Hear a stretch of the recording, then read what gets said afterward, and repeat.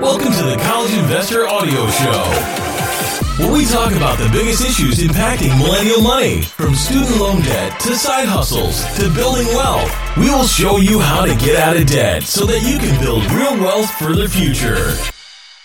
Hey guys, it's Robert from the College Investor, and today I am sharing with you 7 alternatives to owning a car. Now, you might have remembered about 2 years ago, I actually sold my car and I pretty much Uber everywhere. We actually went from a 2-car family to a 1-car family. We have an SUV. My wife takes the kids around and she takes me around too. But for most of the time that I need to get somewhere, I just take Uber or Lyft or walk or any kind of variation on public transit.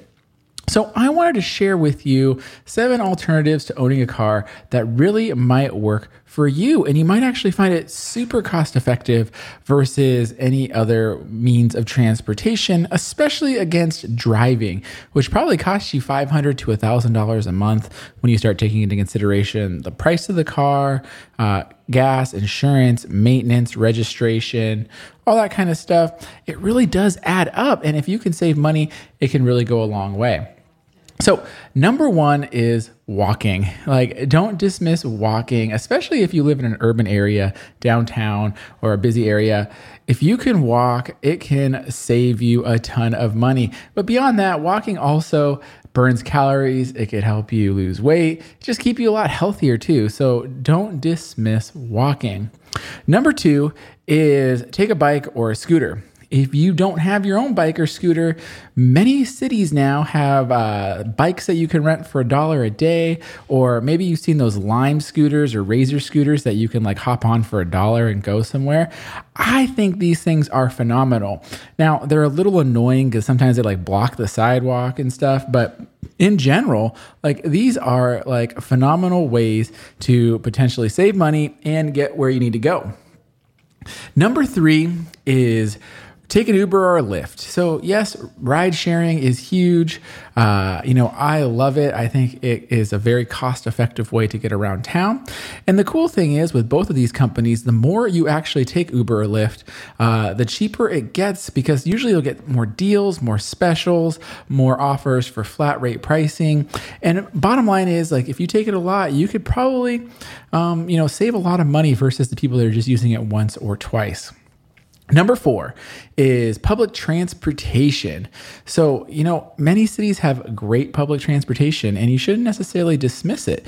If you're going to take it a lot too, you can get like monthly passes that make it a cost-effective way to get around town. If you live in a large city like New York, this is already probably something very common. But if you live in a more suburban city, it might not have been something that you really have looked into before. And if you're looking for ways to save money on transportation, which is, most people's number 1 or number 2 expense, it's definitely something to consider. Number 5 is carpool services. So I don't know if you've seen these, but they have like HOV carpools and workplace carpools that you can like literally hop in a van with other people going in your same way and get to work together. And I think this is really interesting. I was looking into it a little bit for this article, and you can sign up, you can call. Like here in Southern California, we have like 411, and you can call them and you can get information about these things. And I used to have one in the parking lot right by our house that would meet up, and I'd see these people get into like a van every single morning and go. And it's a really interesting way to get around town if you want to. Number 6 is stop going places and don't need a car. Order everything online. You might be surprised, like when you stop going to the store and making all these errands to go to Target, go to the grocery store, do all these things and start having it come on to your house, that the cost of Prime is suddenly like gone because you're saving that much money in gas, and maintenance on your car that you're not having to do anymore. And so, yeah, you might pay $100 a year or whatever it is for Prime, but, are you saving $10 a month or more in gas and your time and the value of your time for not having to go to all these random places? And number 7 is car sharing services. So on college campuses, they have Zipcars. Many urban areas have Turo, which is a car rental service that you can do on your app. So if you just need a car, you don't have a car normally, but you need a car for a short period of time, maybe you just rent one of these by the hour And there you go. Now you have your car that you need, and you just don't need to own one full time, especially if you're only using it for a few hours a week. So the bottom line is I wanted to share with you these 7 alternatives because it's a great way to save money. Like I said, car ownership is usually people's number 2 expense in their budget. You got your house and then you have your car. And it could be one of the biggest ones that you can actually trim back if you're really thoughtful about your usage of it. All right, guys, hopefully you found this useful. If you did, go to the blog, thecollegeinvestor.com, and leave a comment.